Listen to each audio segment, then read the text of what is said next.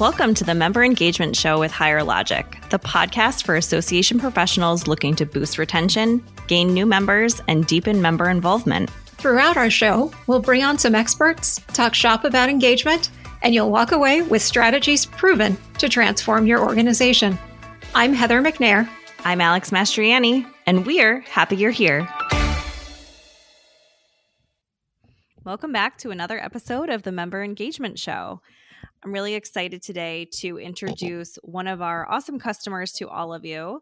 And one thing that we're going to talk about today is the importance of really understanding your members and how when you understand them, it can sort of change your strategy in a way that might seem counterintuitive to some of those best practices that we hear about all the time, or thinking that you might have an idea about how your audience will interpret or react to one thing, but then maybe shifting gears when you know it's the right thing for your audience or the thing that will make the most sense to drive member engagement. So I want to introduce you all to Andrea Huggins. She is Senior Marketing Manager at ASHE, the Association for the Advancement of Sustainability in Higher Education. It's a mouthful of an organization name, but Andrea, welcome to the show.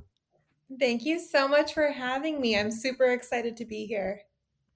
Yeah, I'm really excited about this conversation because one thing that we talked about when we first met was all of the experiments you've tried and all of the tests you've run, and how you've really taken a good look at the data to see what's working best for communicating with your members. And I was so impressed by how you and your association have adopted these findings into some of your processes and plans and strategies, and really just continues to drive home the importance of knowing your audience, trying new things, and adjusting accordingly. So there's a couple things I want to talk about as we go through our conversation today. But before we dive into all of this good stuff, can you tell our audience a little bit about yourself? What's your role at ASHE and some of your big responsibilities? Yeah, absolutely. Thank you. So as ASHE's Senior Marketing Manager, we have a small but mighty staff of around 15 full-time employees and 4 interns. So we have 2 marketing interns and myself, and then a director that wears many hats. Marketing is one of them. So we have a really small staff that focuses on the marketing efforts for the entire organization. I manage many of the efforts, so I work across teams in order to put together timelines and strategies for different marketing campaigns we have throughout the year. It encompasses a lot of website work, a lot of email work, social media, some advertising, a little bit of everything, which is great because then I learn a little bit of everything. Yeah, it's good. You get to be a jack of all trades in some aspects, Yes. right? Yes. Cool. So to set a little bit of context for our listeners, can you walk us through some of the big tech tools that you use on a daily basis for member marketing and communications? Yeah, so of course we have our association management system, the AMS, Okay. but the number one tool that I use every single day is Informs, our email marketing platform, and we also have the online community through Higher Logic. So those are 2 huge tools that we use for membership marketing, and both of those are integrated to our AMS to help make our systems communicate mostly flawlessly. Yeah. Mostly, yes. But such a time saver too, because Oh my gosh. I remember the days of, uploading and downloading lists and being like, is this even accurate? Like by the time I upload this, something has changed. Yes. Yes. And then you get someone who wants to unsubscribe and you're like, okay, did I hit every single box, every platform? Yeah. Yes, for sure. One of the big projects that comes along with sort of all of these systems is owning the data, managing the data. One thing you told me about was a big data cleanup project that you did, which I thought was a great idea and something that is sort of essential to just do on an ongoing basis. But you tackled it from the beginning. Can you walk us through sort of what you did and why you did it? Yeah, so I've been at ASHE for 7.5 years now. And when I first started, we had a lot of different systems, and none of them were integrated with one another, which was exactly as you described. I was downloading lists from system A and B and C and merging them and trying to dedupe and hope that I didn't accidentally include someone that didn't want to receive an email from Exactly. us. Yeah, so we decided to take a step back as an organization and really reevaluate our needs and the needs of our community, the higher education sustainability community. So, through doing that, we realized a high priority needed to be integration to save time, exactly as you mentioned earlier. With the slim staff we have, any time savers are hugely helpful. Yes. Welcome with open arms. So we determined that we needed a new AMS for our system. And in launching the new AMS, we decided that we didn't want to work with so many different vendors and platforms. So, we met with Higher Logic, and everything that Higher Logic was offering really was going to meet our needs, and it integrated with our AMS, which was really appealing for us considering the process we were undergoing. So we took downloaded information from every single platform we were using, put it all into our AMS, and then launched Higher Logic shortly thereafter. So we could really start managing any preferences all in one place. And speaking of preferences, we launched a new subscription list options for our community during that time. Cool. So they could actually go in and check box which list they wanted, which list they didn't want to receive information. We were really particular about what buckets of information we had, so Nice. someone could really opt in and select the emails that matter the most to them. Yeah, sometimes that feels like such an overwhelming project, but it really can provide so much clarity in the end for you and your members, really setting expectations about the types of things you're sending, the frequency that you're sending it, and Yes. getting on the same page as everybody. Yes, absolutely. And it leads to a happier membership too when Mm-hmm. you give them the control and the power, so they can get exactly the communications they want. Because when you're in your inbox, your time is valuable. Mm-hmm. And as an organization, we really wanted to respect everyone's time. Yeah, and usually it has a better or a larger impact on your engagement metrics, right? Like if you're sending far too many emails that are not applicable or relevant whatsoever to the member, it's far easier for them to ignore the things that they probably would want to see otherwise. That leads me to another question around the changes with what Apple is doing with open rates. Do you have any ideas for how you are adjusting your reporting or looking at your Apple engagement metrics for the changes that have just happened? Yeah, it's been an exciting conversation because, of course, these changes happened at the peak of our busy season. We just concluded our conference in mid-October. So Apple's changes launched, I believe, mid-September. Yep. So that made things a little bit exciting for us. But unfortunately, with Apple, we've had to devalue the open rate because Apple is masking all their opens as actually opening. Yep. So the open rate has become less valuable to us. But more importantly was the prep work we did ahead of this change. We were able to go through our data and forms and determine who hadn't opened an email from us we looked at the first 6 months of 2021. Okay. We were able to put them in a group. And, with the conference that was gearing up, we didn't want to reach out to that group right then, but we have plans to reach out to that group and try to win them back. And rather than focus on, a marketing automation campaign that would say, like, did they open it? Okay, they opened it. Did they click yes or no, or whatever the case may be?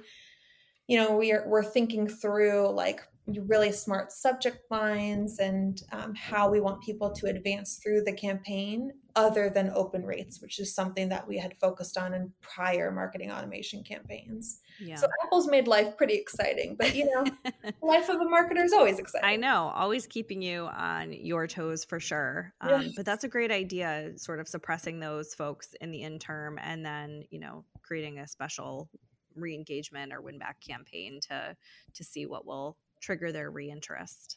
Yeah, fingers crossed they'll all come back too. Yes. Another thing that we talked about is community advertising, which I thought was a pretty interesting like learning that you found that I thought you might want to share with our listeners of the member engagement show, because we get that question a lot about how can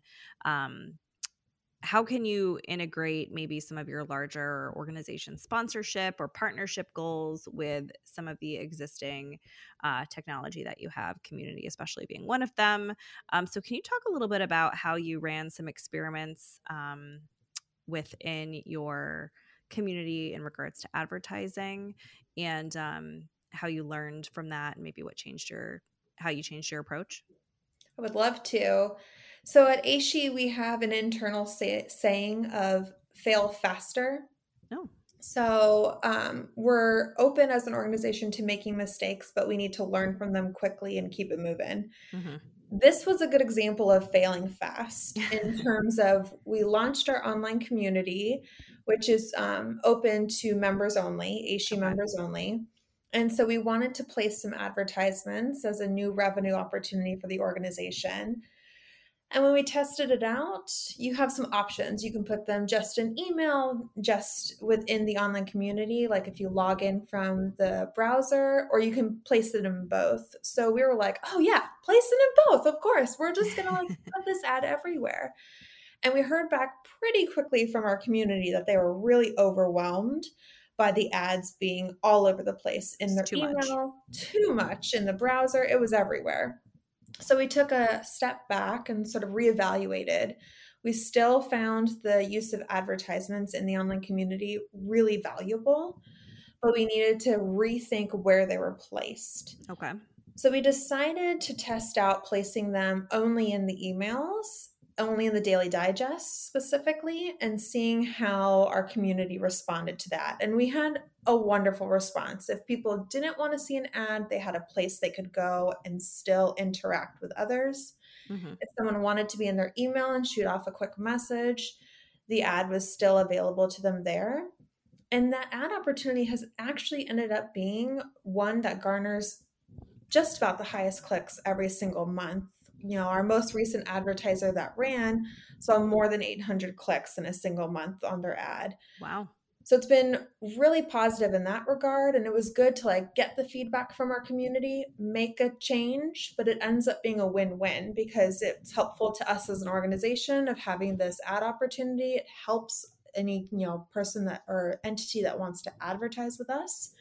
And our community is happy because they know where to go if they're seeking this information, and they know where to go if they just want to log in and only, communicate with other members. Yeah, that's a win-win-win. Win for you, win for the sponsor, and win for your member, because it's like you found the perfect balance of displaying that type of thing to your Yes, members. Michael Scott would be proud.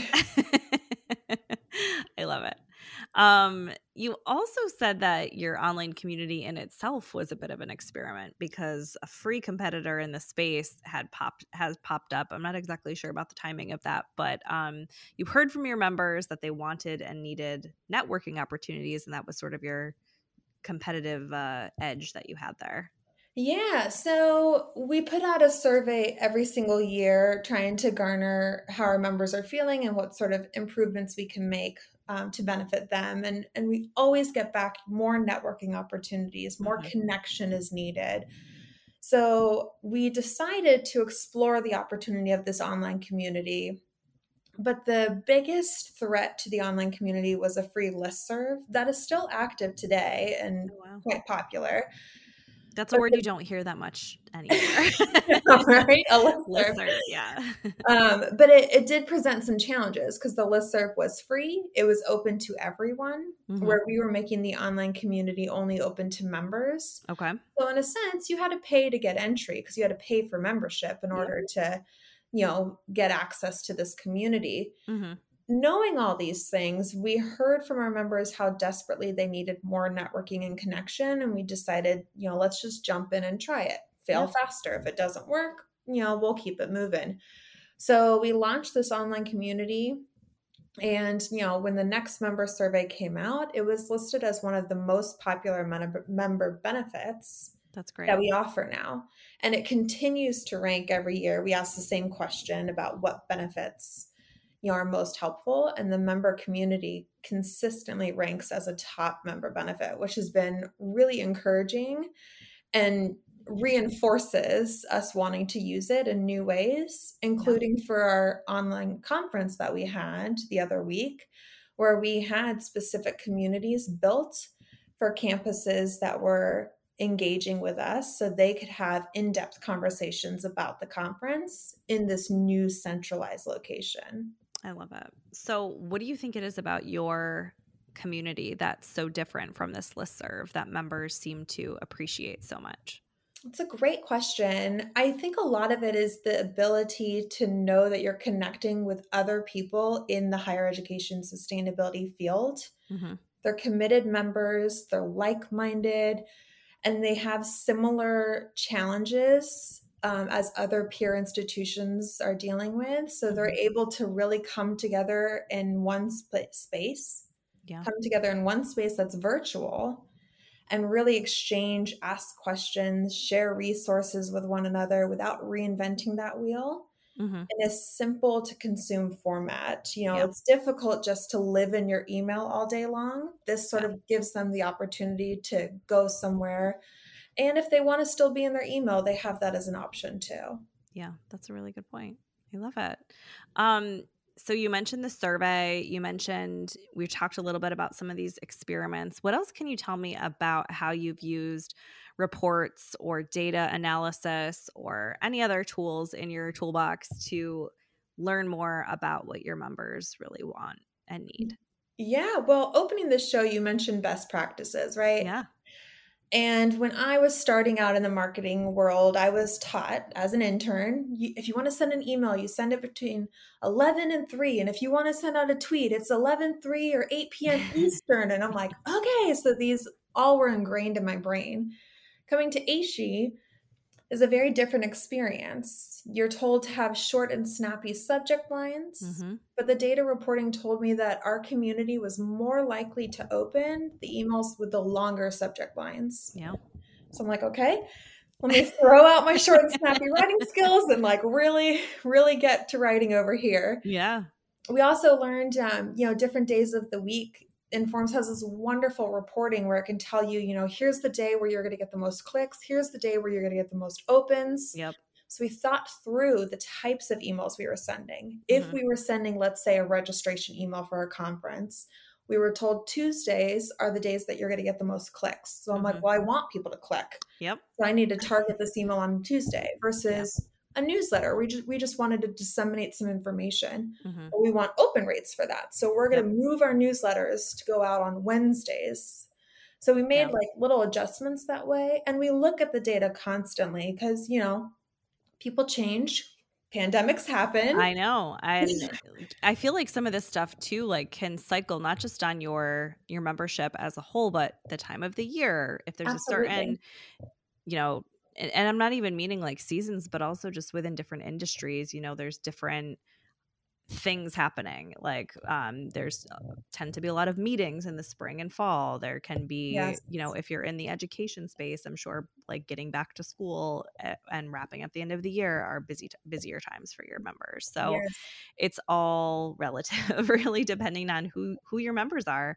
And I'm sort of giggling to myself when you mentioned that Informs report about the best day to send. I remember the first time I saw that report, I was like, this is the coolest report. Like, I have been a marketer for like 10 years now, plus 10 plus years. And like you're always like, okay, we have to start with the best practices because they're best practices for a reason, right? Like Mhm. they work for a lot of people. They're a great way to start. It's great guidance. But like what I love about those reports is it's so specific to you Yes. and your members and like how people are actually engaging with the stuff that you're sending. Yes, absolutely. I agree with you. And, you mentioned like lulls during the year, and Mhm. as a higher education community, we know like the summer, maybe we don't launch anything pretty big because a Yeah. lot of our people are at home or they're just not as active on email. So it Mhm. does help to take the data, but also weigh it in on how your community is reacting throughout the year and sort of where their pain points may be. for sure. Whether it's, a community program or an educational thing or just any kind of member communications, I feel like you have to take into when you're talking about, you think about your member, it's not just the content that you're putting out there, but it's the format, it's the channel, it's Yes, all of these things that like will really, when you consider all of those things, where you will have the biggest impact with whatever it is you're trying to do. absolutely. Yeah. All right. So, one thing that, we've had customers run into, or I've heard folks talk about before, is that they want to test, they want to run experiments like this. They want to, try sending something on a different day of the week or at different times, or, change up their strategy completely. What has the reception been like internally for you when you've wanted to really get to the root of, how your members behave with different types of communications? Has that been accepted within your team and your organization? How did you have to get any buy-in for running tests? It's certainly accepted now. It Hmm. wasn't necessarily always the case. Okay. People will be like, but it's always how we've done this. It's like, Yes. yes, but that doesn't mean that it needs to continue being the Yeah. way we do something. The way that I got buy-in from my organization was listening to podcasts like this and hearing how other people experimented and the success that they saw, and then just slowly trying to make small suggestions that a team could feel comfortable buying into. Like, hey, why don't you like this short subject line? I'm getting data that says longer subject lines are what people are opening. Let me just A/B split test. Let me Hmm. just try both and let's see which one, really responds. Hmm. And most of the time someone's like, well, I still get my subject line out there. And if they're confident enough, there's no qualms because they think their subject line will win. And then if it does, great, you've learned. If it doesn't, then you can go back to them and be like, hey, this is what the data showed us. Can we test it again? Yeah. We did this actually in our organization. I was curious if weekend emails would have a good open rate. And there was a lot of resistance to sending an email on a Saturday or a Sunday. But thankfully, I'm like, well, let's just try this small one. It's going to a small targeted group. Yeah. Let's just, try it out. And if it's a fail, I'll resend the email on Monday. It Oh. will go out on Monday. Don't worry. I sent it out and it did not get the open rates and everything that I had hoped for. So I resent the email on a Monday. I tested a few other small group emails on weekends and it didn't turn out to be fruitful for us. So we don't send emails out on the weekends and it's not a conversation I open up anymore. But I did give it a test of a good like 5 emails across different time periods for a few months just to see, what's going to happen. And that optimized resend was a helpful, or enable resend button was a helpful option in convincing my team, like, hey, we're going to try this, but don't worry. If it doesn't work, they'll still get the email during the work week. Yeah, I like that example a lot because it's sort of like a, hey, this is permission to run my test or to go against best practice, maybe, or to, just try something different. But there's a backup plan just in case it doesn't go exactly how we wanted it to go. Yep, you've got it. You hit the Yeah. nail on the head. Have you had any reactions from coworkers when you've sort of positioned going against best practice? Most of the time, like, you get that smile on the face that's like, okay, like, if you're really gonna go for it. But it's the aftermath that I really enjoy. Like, we Hmm. moved one of our most popular newsletters from a Tuesday to a Wednesday Hmm. because of what the data was showing us about open rates. And in the beginning, it was, oh, this is a really established newsletter. Like, I don't know if it's a good move, but okay, we'll try it. And I'm like, we can move it back. Like, Hmm. it's okay. And now it's, oh my gosh, I have an extra business day to get this done. We're having a higher open rate here, more clicks. This is amazing. And I'm like, see, it's okay. Yeah. We fail faster. And in that case, we didn't fail. Yeah, no, I feel like I heard there's some phrase out there and I'm probably going to get it wrong, but it's something like failure isn't about like failing, but it's about feedback. And I feel like it's the same thing with testing. Like it doesn't mean it's that you've succeeded or you failed. It's just feedback. It's just a Yes. learning that you can apply to whatever you do next. Yeah. It's all data. Yep. So cool. I love all of the experiments, and I love how you look at the data. Like that for so many people can become an afterthought when you are just, especially on a small team, when you've got a million things to do and Yes. you're running from one project to the next. Taking the time to look at the data really can make a difference. Yeah, data is everything. And I love it because if someone asks me a question and I give them a response, I can back it up. I've Yeah. got the data. It's not just my personal opinion on something. I'm like, we should move a newsletter to this day. Why? Well, here's all the proof as to Yep. why. And they're like, okay, well, let's do it then. Yeah. No, that's great. So, of course, this is the member engagement show, and we ask all of our guests this question I'm going to ask you. So, what is your favorite member engagement tactic? It's a great question. Probably the tactic that I like the most is just being consistent. I think our members, any member, I know me as a member of some organizations, I appreciate consistency. I like to know, if you're sending me a newsletter, if it's weekly, I like to know which day it's coming out so I can be there to read it rather than sporadically, sometimes Monday, sometimes Thursday, who knows when. Mm-hmm. So consistency is a huge tactic, and we focus on that. We send a weekly newsletter ourselves and a monthly one, and second Tuesday of that month, it's got to get out the door. So consistency would definitely be my answer for that. I love that. And it can apply to so many things too, especially data related. Like you Yes, don't want to make one observation from like a one-time thing and say, oh, this must be the thing. And it could be an outlier. You need to be consistent with absolutely. some of your strategies before you can make a solid decision based off of it. Yes. Cool. Well, thank you so much, Andrea. This has been such a fun conversation. For our listeners who might have questions or want to connect with you, where can they find you? Yeah, you can look for me on Twitter. I'm at AMS Huggins, or you can find me on LinkedIn, Andrea Huggins. I'd love to connect. Awesome. Thanks so much, Andrea, for joining us. And we will see you all again on another episode of the Member Engagement Show. Thank you.